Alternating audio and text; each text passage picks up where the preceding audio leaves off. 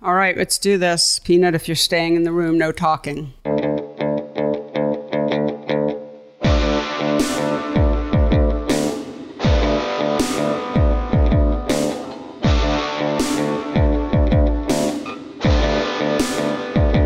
Hello, and welcome to the Photo Work Podcast, the talky and touchy-feely version of my book, Photo Work, 40 Photographers on Process and Practice. Hello, everyone. I'm Sasha Wolf, recording from the Airstream in Woodstock, New York. Very snowy out, but beautiful.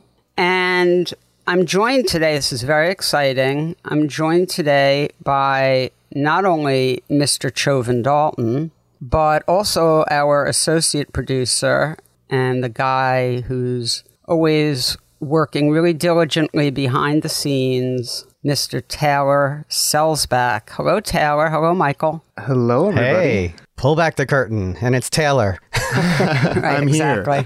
here. Taylor, welcome to the show. Thank you. It's a pleasure to finally be here and join you guys. Yeah, man. Yeah.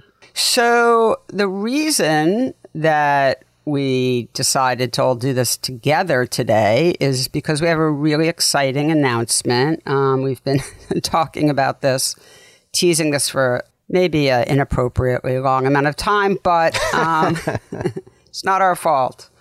The Photo Work Podcast now has a home at photowork.foundation, and the Photo Work Foundation is our newly accredited 501c3. So we are officially a tax-deductible nonprofit. So congratulations, everyone. Yes. So I really want to thank my friends at Proskauer Law Firm, who, this is like thanking your agents at the Academy Awards, except... it is. And the agents Except more deserve important. it, and the lawyers deserve it, because it's an incredibly That's complicated process to get the IRS and the Attorney General, and as it should be complicated, because donations are tax deductible and etc. But they worked so hard, and Peter Kayafis, who's on the board with me, was just an incredible partner in this as well. But I really want to thank, Peter, Jeff Horowitz, Laura, Howie, David, everyone at Proskauer who just did such an amazing job. And normally, by the way, this takes 6 to 8 months. And after submitting all your material, and we got accreditation in, I think, under 2 months. It's sort of amazing. It was shocking when the letter came. Yes. So there's the new website, as I mentioned. It's photowork.foundation, and the website will house the podcast. It'll be a very interactive archive. We're going to have a very, hopefully, robust forums section, which Taylor will talk about. But in the next couple of years, we're going to expand the mission to include mentorship programs and grant giving to deserving artists. And we have other things we want to do, but those are the three main legs of the stool. And we're incredibly excited about it. It seems like a natural progression.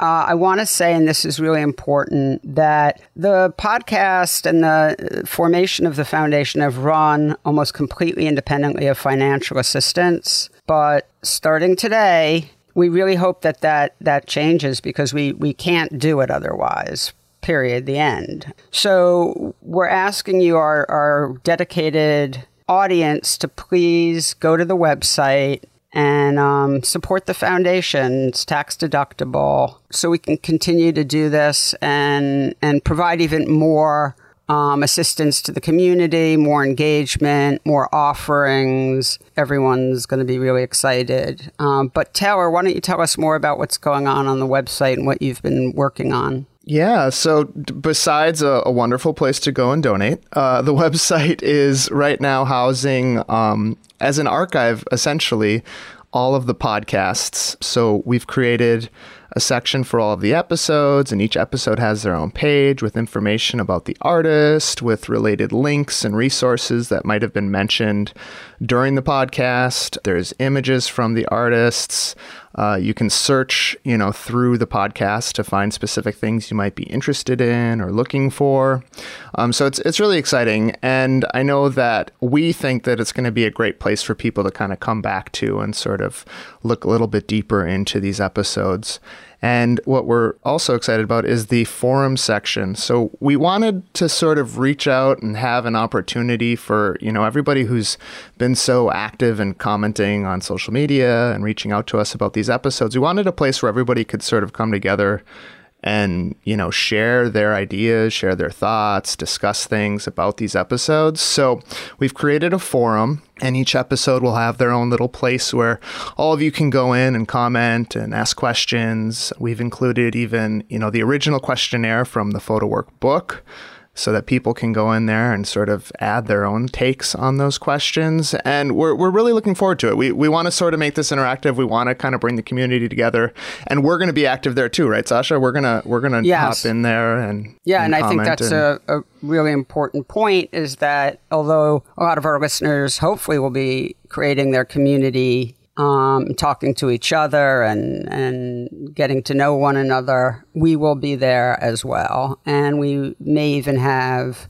monthly or bi-monthly Zoom events that are sort of another offshoot of forming community. But yeah, for sure, we'll be chiming in. So, and I'm excited about that. We've got a lot of ideas sort of where to take this, but this is just the start. And so we're excited to launch it, and we're excited to see, how all of you like it and what input you have as well. And I just want to underline one other thing, because the podcast right now is the dominant, obviously the thing everyone knows and that we've been doing for a long time. But I just want to say again that the foundation has been formed to do a lot more. So as I said, mentorship programs and grant giving is going to be a big part of what the foundation builds up to. So, all right. Well, that's all super. And photowork.foundation. Get busy, people. Send us money so we can keep doing this and doing a lot more. And obviously, look, we're going to be,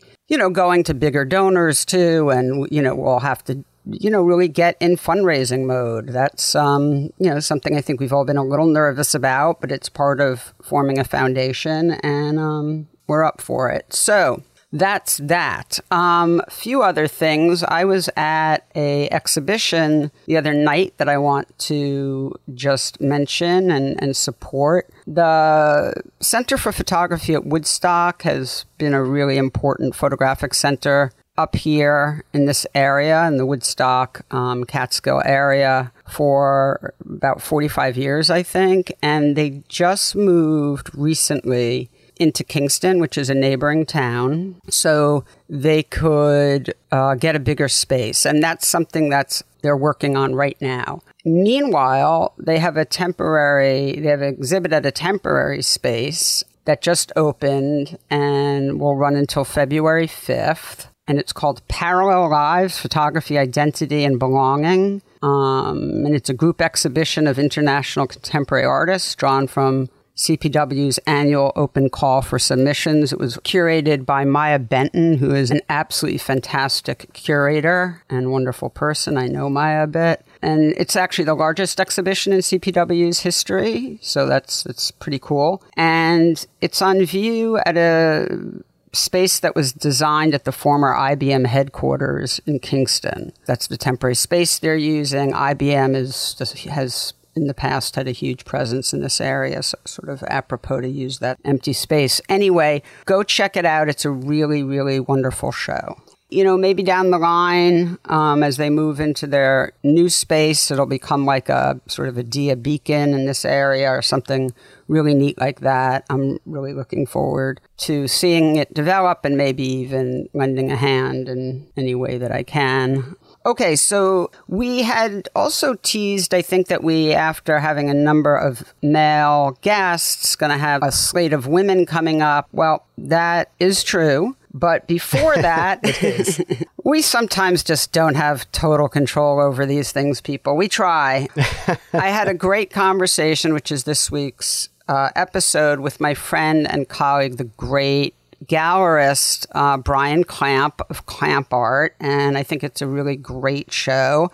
But yes, after this episode, we will get to that group of women. They're all lined up for January and February. So, yes. We do. We do have a nice lineup coming up after Brian. But this show with Brian is really nice. And the two of you have a very warm and friendly conversation. And it is really great to hear Brian's backstory in this, which is so interesting. Yeah. I mean, this wasn't, someone who was steeped in the art world coming up and sort of joined in. This was someone who really made their mark in the art world by a lot of hard work. Yep, hard work and faith, believing in himself and pushing forward even when he was unclear and just trusting his gut and making it work. And of course, we talk a lot about how he finds artists and the process of working with artists. So I think it's going to be, really interesting for our listeners. Mm-hmm. All right. Well, if that's it, did we cover everything, guys? I think we did. Yeah. And Taylor, the website is amazing. And I am looking forward to those forum discussions and listeners' responses to those forum questions. So really great job. Thanks. We're excited about it. Depending on how active that forum gets and what comes out of it, we may wind up doing a newsletter with some of the info that comes out of it. We'll see. So we've got lots of things in the hopper, and we'll see what happens. And I should say that it is always a work in progress. And so while we have season 3 and 2 up currently, season 1 is still getting put together. So just be patient, and we will be adding episodes. Yep, definitely. All right. Well, Michael, if you don't mind, without further ado, please take it away. My pleasure. And here is your conversation with Brian Clamp.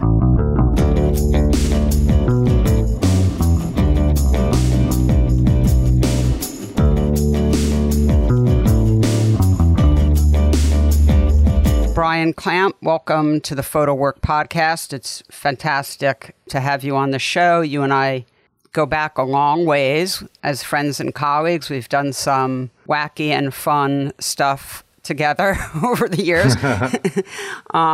Maybe we'll get to some of that. But anyway, thank you so much for being on. Yeah, thank you for having me. So we'll start how we always do, which is if you could just tell folks, about your journey and how you got to where you are now as the owner of a great gallery in Manhattan called Clamp Art. Tell us about your childhood, where you come from, and how you got to where you are today. Yeah, definitely. So I grew up in the southwest suburbs of Denver, Colorado. Really no art people in my family whatsoever. I will say my mother is creative. She was very craftsy. Mm-hmm. She liked decoupage and macrame and things of that sort. But I certainly had no formal art background to speak of. And I tended to excel. I mean, I liked lots of different things in high school, but I was particularly good at math, and so that seemed my path. And by the end of high school, the very end of high school, the second semester of my senior year, I had one elective course to play with. And for reasons still unknown to me, I decided to take an elective darkroom photography course. And it was eye-opening. You would have been an accountant.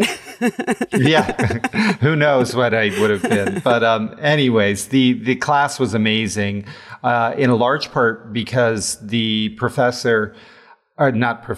teacher, it was her first year teaching. So she was young, she was very energetic and extremely enthusiastic. And she got me excited about the subject matter as well. And she started the beginning of every class with a short slideshow, and through the course of the semester took us through the history of the medium.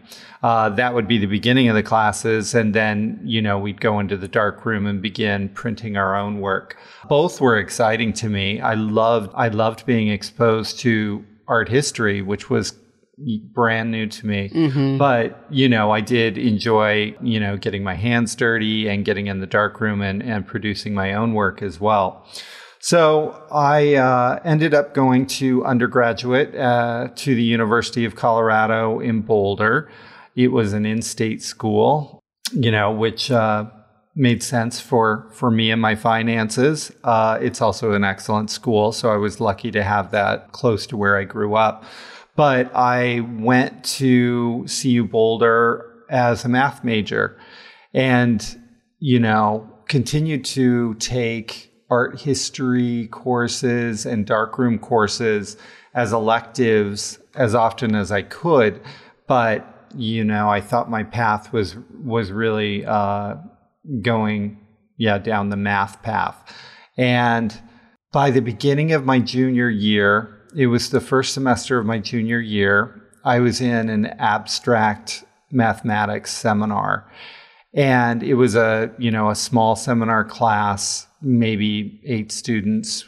And I remember, it was an early morning class as well. I think it met like 4 or 5 days a week at 8 a.m., which, as you can imagine, was painful. Very painful. And I remember early in the semester looking around the table and thinking to myself, these are the people I'm going to be working with for the rest of my life. and, you know, as nice as they were, it just didn't seem like the right fit for me. And it was then that I ended up changing my major and I ended up getting a double degree. I got a BA in art history and a BS in advertising. So you made a hard left turn. I made a hard left turn. But, you know, it became immediately apparent that I had made the right choice. I was so much happier, honestly. And so I finished my 2 degrees, and it was, you know, within a week of graduation, maybe 2 weeks, that I was on a plane on my way to New York City. Wow. I know I couldn't get out of Colorado fast enough, to be honest. You know, I had grown up there. I had gone to high school and college there, and it was time for bigger and more exciting things. So I moved to New York City with no job, of course.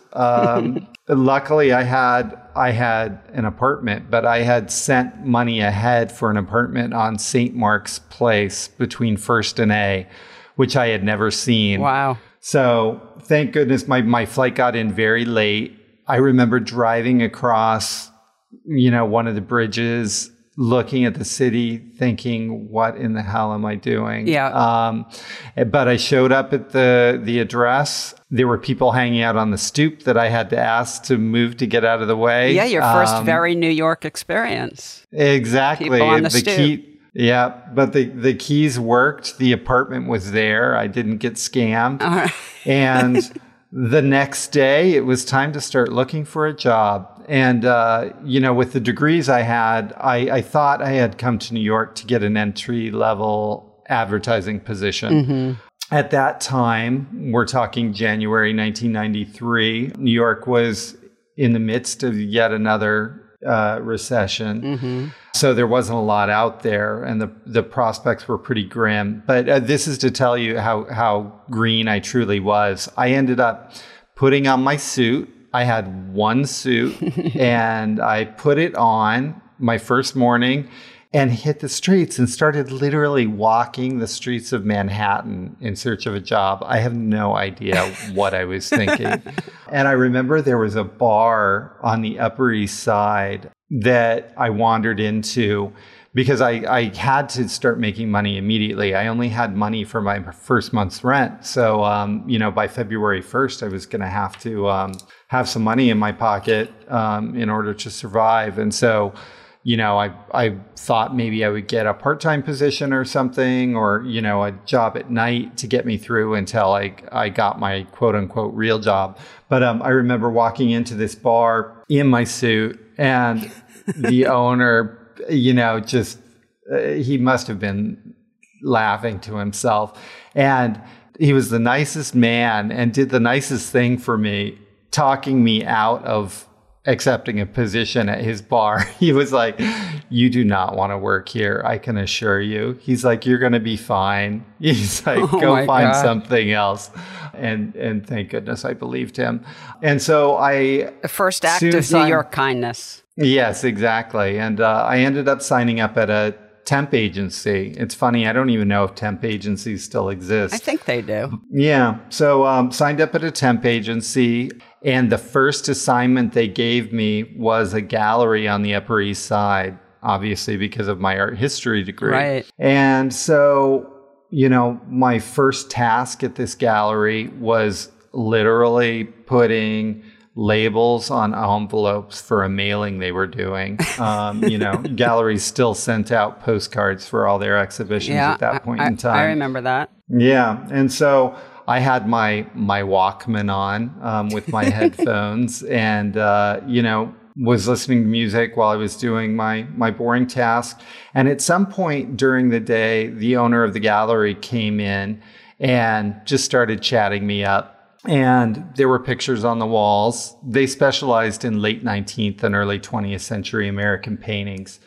And we got to talking about the art. And he was a bit taken aback that I knew who the artists were, that were hanging in the gallery. Mm-hmm. And so overqualified. Compared to the other temps, I guess he had, for sending out mailings. Yeah. Yeah, I impressed him. And so I was asked back, to do another task and then asked back to do another task.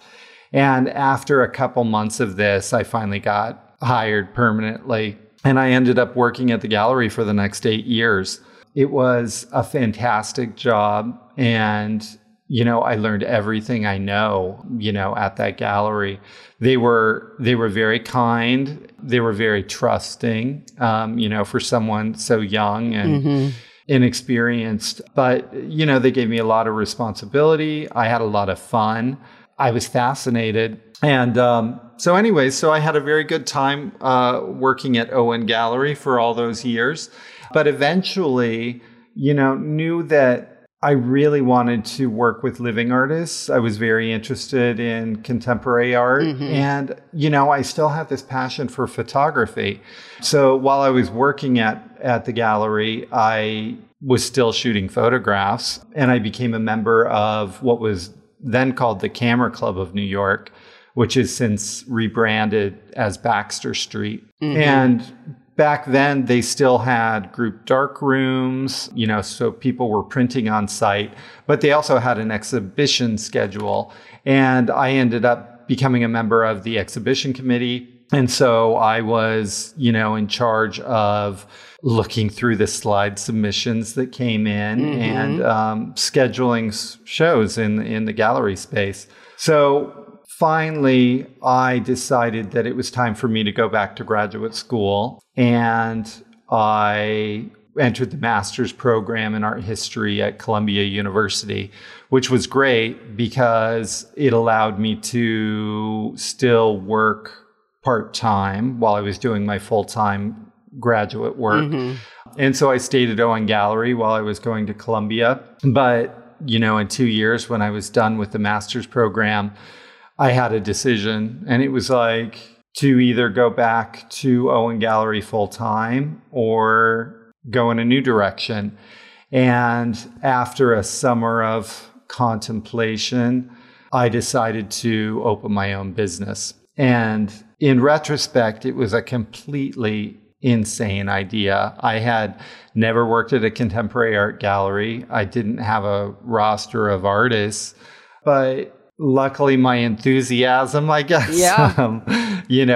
paid off. And I just worked really, really hard and made it work because it had to work. I didn't have any other choice. Yeah. That was in 2000. And then shortly thereafter, 9/11 happened.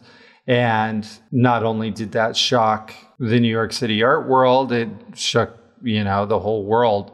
And I remember it was almost exactly a year after 9/11. I did not sell one piece of art. Wow. And so during the day, I was playing art dealer.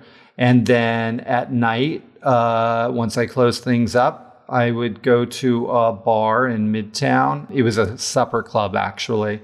And I was a bartender. And it was great. I actually really enjoyed it. It was very, very hard work, but the other people I worked with were amazing and fun and largely creative people. So I met all these wonderful musicians, artists, actors, many of whom are still my good friends today. And then eventually, things started getting better and I was able to stop bartending.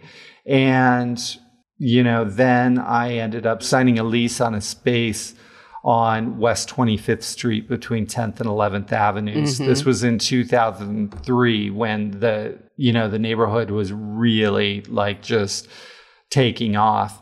And it was a little tiny space. The rent was $2,000 a month. And I was completely shaking in my boots, wondering how I would be able to come up with that much money every month for rent.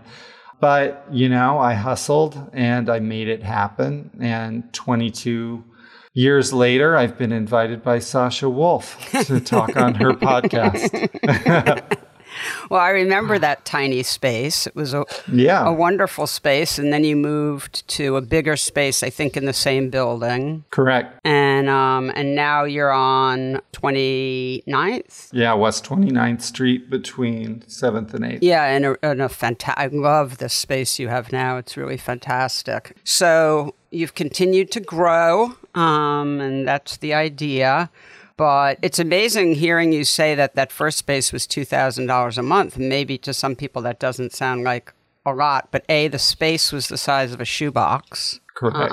And B, I'm sure that was just terrifying. Yeah, and to the landlord's credit, he was a nice guy. It was like a warehouse building. They stored business archives before they decided to turn it into gallery spaces.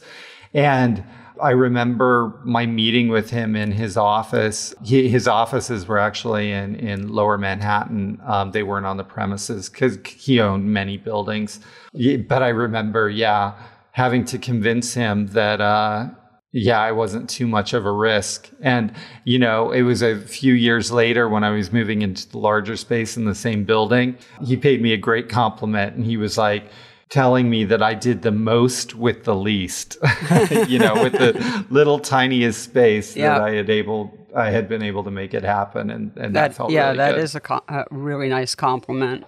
When you first opened that small space, your first space, who are you showing? How did you form those relationships? And why were you showing who you were showing? Like, how did you, what I'm trying to get at is, how did you start to form your vision for your roster? And what is, we can get to what that was, what it is now, but how were those decisions made? And how did you implement them? At the very beginning, the first artists that I began to represent were contacts that I had made at the Camera Club of New York. They were people that I had watched print, whose work I knew well, that I was impressed by. And importantly, like people who I liked, I liked their personality and I could envision myself collaborating with them. So those were the very first artists on the roster. Soon I started, reviewing portfolios, inviting people over to my space to look at work. And some of the first artists were young people who were just coming out of school. I'm thinking of Brian Fink in particular, who had just graduated from the School of Visual Arts. And he was working on a portfolio that wasn't finished yet of high school cheerleaders and football players that I ended up taking to the first art fair that I participated in outside of New York City. It was Photo LA, and, took his work to that fair. And the roster at the beginning was a combination of, it was work that I really believed in and responded to personally, but it was also work that, I thought I might have an audience for, work that I thought was saleable, and attractive. And so it was a balance. I was kind of finding my way. But then in that space on West 25th Street, my first public space, I had been dealing privately for 2 years prior to that. The first show was someone named Christopher Harris. And then the second show was a big summer group show that I called Boys of Summer. And that really sort of set the direction, I think, for the gallery and my focus. It was a lot of gay artists, male subject matter. And, a lot of the people I met during the course of that particular show are people I still know and work with now. The show was a total surprise. It was a big, big hit. And I remember getting a lot of press, including the New York Times, which felt very surprising and good.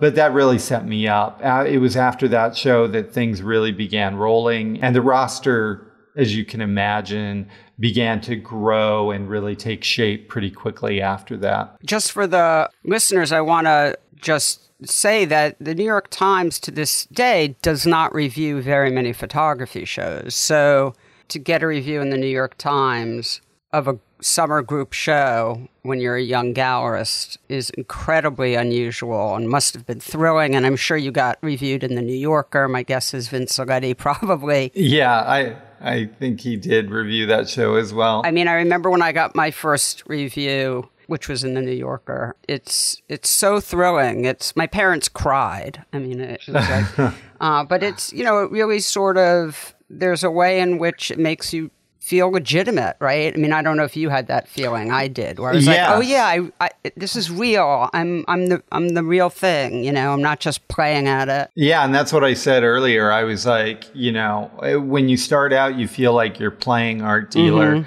and then at some point, playing for long enough becomes your reality. Yep. Yeah, and I think reviews and seeing the gallery's name in print really solidifies that. I think it also solidifies it for potential clients, right? Because it tells them that you're the real deal also. So they may have come in and seen work, but not, trusted their own taste, may not have trusted the sort of provenance and just the legitimacy. And then when you start getting press, it signals to potential clients and collectors that you're sort of a safe bet, right? Who else artists. It solidifies things with. Well, artists, but other gallerists as well. Absolutely. I remember Julie Saul calling me out of the blue. I had never met her before and wondering who in the hell I was, and, and so that was interesting, and those kind of professional relationships, result from those sort of things as well. Yeah, absolutely. That sort of happened to me with Bonnie Benrubi, but who said something to the effect of, "I've been watching what you're doing, and you're doing a good job, kid." Yeah, I had my experiences with Bonnie too. I remember her inviting me up to her gallery and taking me out to dinner one night. And I was just sort of wondering why this was happening, but she was very warm and friendly, and it was fun. Yeah, it's really lovely when, the sort of people who have been doing it for a while acknowledge the people who are starting out and give us a little pat on the back. Mm-hmm. Really, that's something important to remember. Yeah, when you're more established as well, is like, remembering to help give a leg up to younger people. Yep, absolutely. I have, you and I have a colleague and friend, Tom Gitterman, who's our contemporary. But when I started out, I hadn't worked in a gallery and I didn't know what I was doing. And I had a background in photography and filmmaking. And, Tom spent a lot of time with me after someone introduced us, teaching me how to write invoices and pack up work. And, it was just so appreciative. I'm sure when I first started out, I called you and asked you for advice. I mean, I didn't, there was so many things I didn't know. Yeah. And you have to feel comfortable enough to ask questions. Yeah, you do. And, people are generally generous, when you come to them and want advice. So one other thing you said sort of in passing, but I also want to just sort of underline is how important it is to like the people you work with. I mean, I feel very strongly about that also. And the main reason I think that's important is because mid-sized gallerists, and maybe all gallerists, it's sort of harder for me to imagine this in some ways with some of the mega galleries, but for sure for people like you and me, there is a lot of collaboration. And so you want to like the person, not just because, hey, it's nice to like the person who's on your roster, but because you're really actually dealing with them. I mean, it's not like you call once a month to say, just wanted to let you know I sold a print. I mean, and I know you, and I know that you work closely with your artists. And so you really have to have rapport. At what point did you sort of know that you wanted to be involved? Because I do know gallerists who sort of don't. They're more interested in the selling and less interested in the sort of nurturing and developing projects, or helping the artists develop projects. So when did you sort of, realize that you wanted to really have real involvement in artist development? I think I knew that from the very beginning. As soon as I began representing artists and having personal relationships with these people and recognizing that different artists needed different things from me. Yep. Some artists needed help with editing. Some artists were totally fine with that and just wanted, more help in terms of marketing. Some artists, want to talk about ideas for future projects. Everybody had and has different needs. And it was exciting to be able to bring different skills to the table in order to make these collaborations successful. And so, as the gallery grows, that's one of the hard things to let go of. At some point, you can't do everything, and you do need to hand work over to other people on the staff, but those personal relationships and being involved in all of those decisions and conversations, is something that I still really value and am still very much involved in. I want to use the example of your most recent artist pickup, for lack of a better term, as sort of just to talk a little bit about how these decisions are made. So you just started working with the great Jess Dugan, and recently opened their fantastic exhibition. So how did that come about? And, what was your thinking there? As much as you can share pros and cons, things you were concerned about and ways in which you were excited. What gave you pause? Yeah, and I think Jess is an excellent example because the development of our professional relationship reflects how long it sometimes takes for these things to happen. Artists need to be playing the long game. And, when you sit down and meet a gallerist, you're planting seeds for a relationship that will grow over time. I must have known Jess for a decade before we decided to work with one another. But Jess, was always in touch, was always friendly, was friends with many with artists on my roster and many other artists, that I was friends with as well. So our networks, our professional networks definitely overlapped. And it was interesting because over that period of time, Jess and I had meetings, had talked, and I had even I remember other gallerists mentioning to me that they thought Jess would be a good fit for my roster, which was interesting.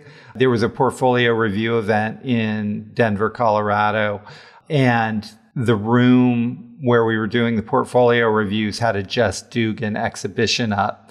And I remember at that time, Terry Etherton coming over and asking me why I didn't represent Jess yet, which was funny. But anyways, then things changed, opportunities opened up. And Jess reached out to me about 6 months ago, telling me about the new book that was going to be published from Mac. And the time seemed right. I always knew the work was right. And I liked the work, importantly. I responded to the work.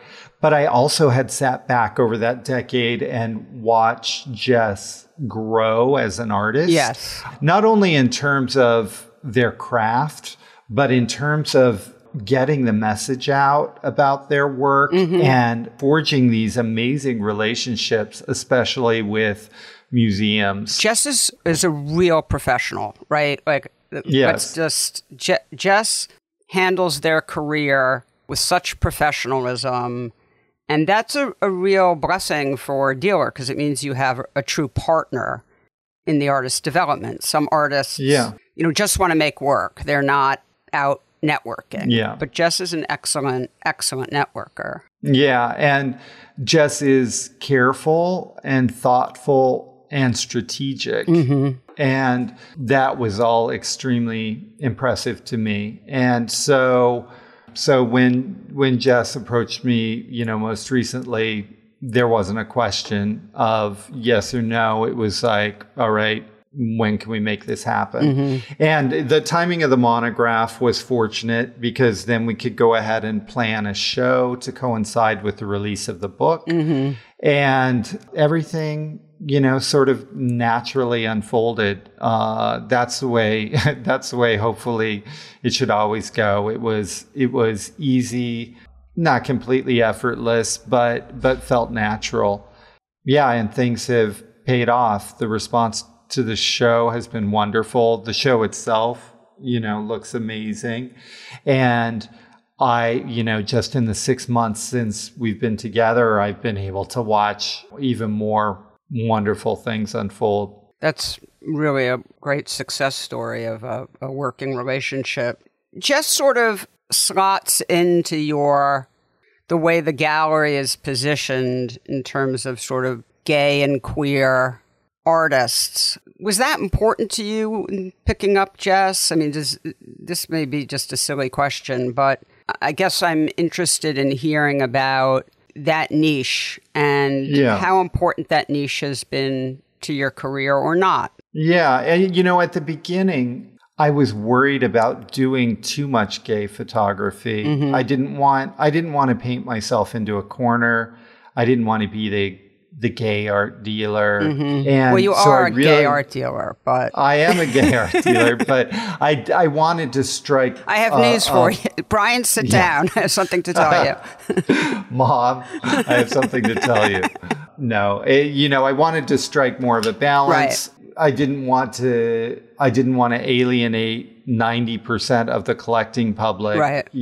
By focusing too strongly on that. And, in a sense, I'm glad I did have a balance. But as time went on and the gallery was more established and I was more confident and I was able to follow my own instincts and my own gut more directly, things did move further in that direction. And, queer wasn't really a thing back in 2000 like it is in 2022. And so the society changed. And that really is largely what I was responding to as well. The community is much more visible than it ever was. There were certainly issues of urgency that needed to be addressed, and the gallery's program responded to that. The idea of the concept of LGBTQ didn't exist in 2000. So anyways, Jess and Jess's work fit very clearly into the program I had already established. We were already representing Mariette Pathy Allen, who's been documenting the transgender community for 40 plus years. And sometimes, you worry you don't want two artists' work to overlap too closely. But their work is quite different, both, formally, certainly. And the fact that that Jess is a non-binary person themselves was different, than Mariette. And so it didn't feel like it was too close for comfort. It felt like it made sense, and it does. That's really wonderful. Yeah, it can be tricky that way, but when it winds up being a situation where the work is, complementing rather than competing, it's wonderful. Yeah, and there was another significant artist on our roster is Lissa Rivera, and Lissa Rivera has been photographing her non-binary partner BJ for a long time, and so I had already undergone a great learning curve by working with Lissa and Mariette. And so in some ways, I felt like it prepared me to be ready to represent an artist like Jess of their caliber. And so maybe Jess needed time before they were ready to work with me as well. Something else that I am really fascinated by, and I'm interested, look, some questions I'm asking you and I know the answers to, and now I'm going to ask you a question I don't know the answer to. So fun for me. You do I don't know about tremendous, but you do a lot of secondary market sales, and it is a significant emphasis. If you are on your website, there's great care and attention paid to the listing of that work, and there's quite a lot of it. And I want you to talk about the pros and cons. I don't know if there are any cons, but of representing both living artists and secondary market work. And if you could also explain to the audience a little bit about what I'm actually talking about, because some people probably don't even know what that means, but I'll let you explain it.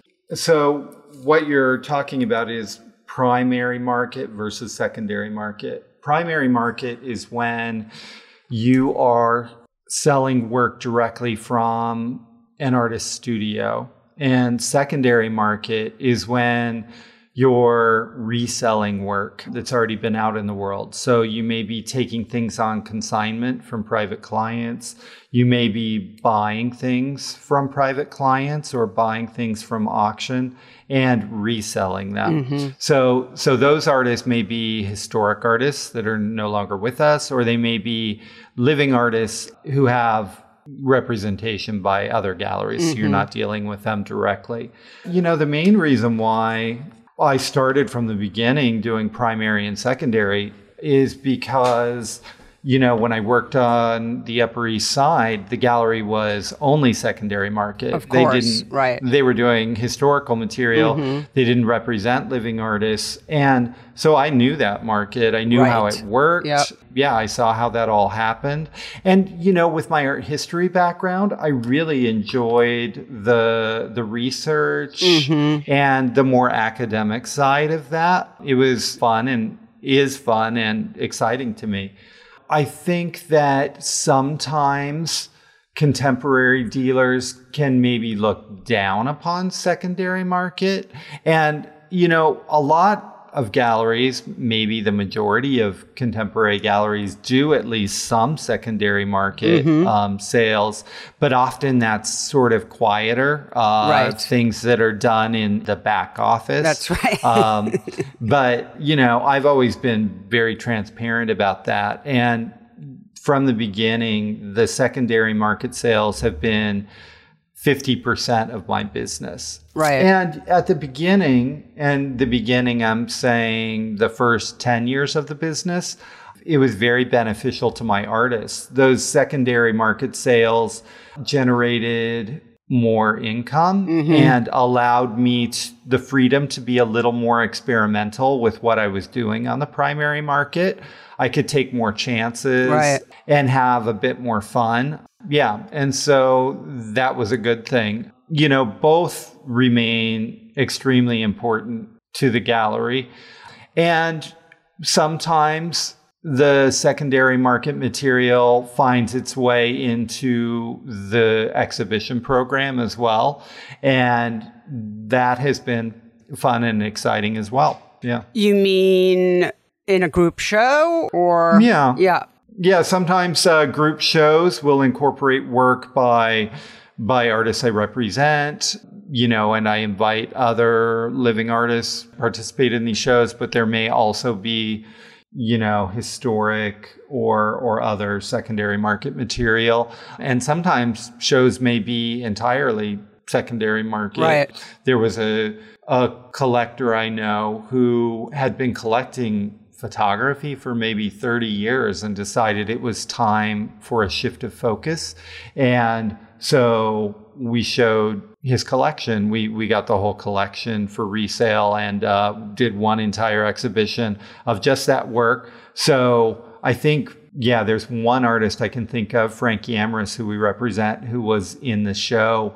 But I think everything else in that show was all secondary market. And when you do art fairs, I know that you mix in your booth is often a mix between your primary and secondary. Yeah, it depends on the fair. Certainly the APAD photography show will always be a mix, right? Especially because the historic material is so strong at that particular fair. Yes, yeah. Other fairs like Miami, for example, I think almost always is exclusively primary market material. Right. That's a sort of splashier. Yeah. You have to read your audience and know what to bring. Yeah. Miami bring large color, poppy. They may not get Nan Golden in Miami. No, I don't know. Why am I picking on Miami? It's so mean. Anyway. I can pick on Miami for a while, but we don't need to go there. So, we sort of just have a few more minutes left, but I wanted to ask you, as much as you feel comfortable talking about this, and I certainly am happy to participate, what are the ups and downs? What causes the ups and downs in your professional life? And how do you, weather the downs psychologically? I mean, the ups and downs are largely caused by the economy at large. When there's a real estate bubble, when there's a recession, when there's unchecked inflation, obviously these things are going to affect your business because they're affecting your clients. And, it's the client's confidence and sense of comfort, that dictates if they're buying and how much they're buying, what sort of price point, they're comfortable with.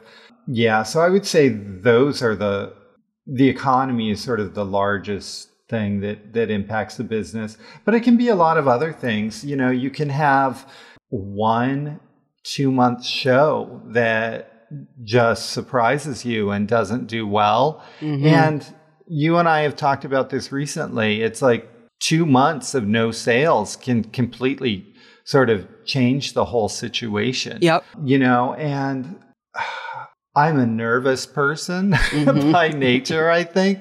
And one of the biggest challenges over the past 22 years has been to teach myself to calm down and sit back and ride the wave. Yep. It's like things will get worse, but they will eventually get better. And you need to have faith in what you're doing, faith in your experience, and trust that the pendulum will swing back the other direction. I use the analogy of the pendulum often in terms of the popularity of photography within the larger art world. Photography seems to come in and out of fashion in the same way that abstract painting or figurative painting or fabric arts might. And there was a time where the pendulum had definitely swung to the right, and some of the most major artists in the art world were people like Andreas Gursky, Richard Prince, Cindy Sherman, who were all primarily using photography.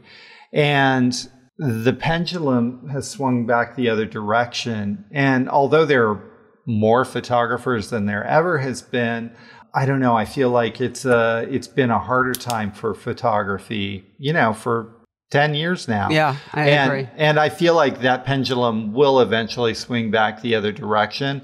But I think also, we're sitting back and we're noticing changes in what's coming out of artist studios. Younger artists are producing work in more than one medium. They're combining media. And so that's sort of affecting the photography market as well. When you and I started getting involved in this business, there were a lot of medium-specific galleries dealing solely in photography. Those numbers have drastically shrunk. And being too medium-specific can sometimes feel a little old-fashioned. I know you're still very much a classic photography person, and I admire that focus and that tenacity. But that can be another challenge, absolutely. for your business. Your business, I guess what I'm getting at is your business has to be nimble, and you have to be adaptive, and you have to be able to respond to changes that are sort of outside of your control. Absolutely, without a doubt. Yeah. I mean, first of all, just to emphasize what you said about, when I started out, there were many contemporary fine art photography specific galleries that were so well respected. I mean, it was just part of the New York gallery world. And now there's almost none. It's really shocking. Yeah. But photography was very in at a certain point, and it's facing many more challenges right now. And, just to state the obvious, the prices, because we work in editions, the price point is much lower than for other art forms, and we can't charge the same amount as someone charges for an oil painting or whatever, so sculpture, where there's only one of something. And so there are a lot of challenges built into being a photography dealer, and it makes perfect sense to me that a lot of people are not photo exclusive anymore. Well, and you talk to dealers who aren't as familiar in dealing with photography, and they're always like, how do you deal with all this editioning, all the technical information, different sizes? It's a pain in the ass. It is a lot more complicated in many ways. Yeah. Well, Brian, thank you so much for doing this with me. Unless I'm forgetting someone, I do not think I am. I think you're my first other art dealer guest, and I'm so happy it's you. Yeah, I'm so honored, to be asked and to be perhaps the first gallerist. And I just want to thank you sincerely for how easy you make this. It's like we're talking on the phone. Right. That's the idea. Privately. It's also helps that we've known each other for a really long time. I will just say very quickly that I can't get into the whole story, but during one of the really bad, it was after, it was 2008 after, it was after bubble. The big housing crash. You and I and a few friends of ours teamed up to sort of, just hustle and create this, I don't know, what would you call what we did? I would call it a collective. Yeah, a collective to try and help each other make sales. And we came up with a lot of really neat ideas. It was not a get-rich-quick scheme, but it did it did help out. And I think that it provided a lot of just solace in the camaraderie. And so, it was called Project 5. Yep. And I think maybe more than anything, it helped calm our nerves. Yes. Which was something I started talking about earlier. Yep. Just that camaraderie and that support made us all feel better. Without a and doubt. helped us weather that storm. Yeah. That was a tough period, boy. Yes, and it also helped that one of our events was a whiskey drinking gallery hop. So that I forgot about that. That was fun. that calmed the nerves as well. Anyway, okay, Brian, thank you so much, and congratulations on everything, and congratulations on this new exhibition. How long is Jess's exhibition up for? Jess's show will be up through January 7th, 2023. Okay, so everyone go see it if you can. If you're in New York, if you can get to New York. It's such a beautiful, moving, beautifully hung show. It just is. It's such a pleasure. And as are you, Brian. So thank you again, and take care. Thank you. Have a great evening. You too. Bye. Bye. Photo Work with Sasha Wolf is produced by me, Michael Chauvin-Dalton of Real Photo Show. The associate producer is Taylor Selsback, and the executive producer is Sasha Wolf. Our theme music is by J. Walter Hawks. If you like the show, be sure to subscribe and rate us with all the stars available on your listening platform.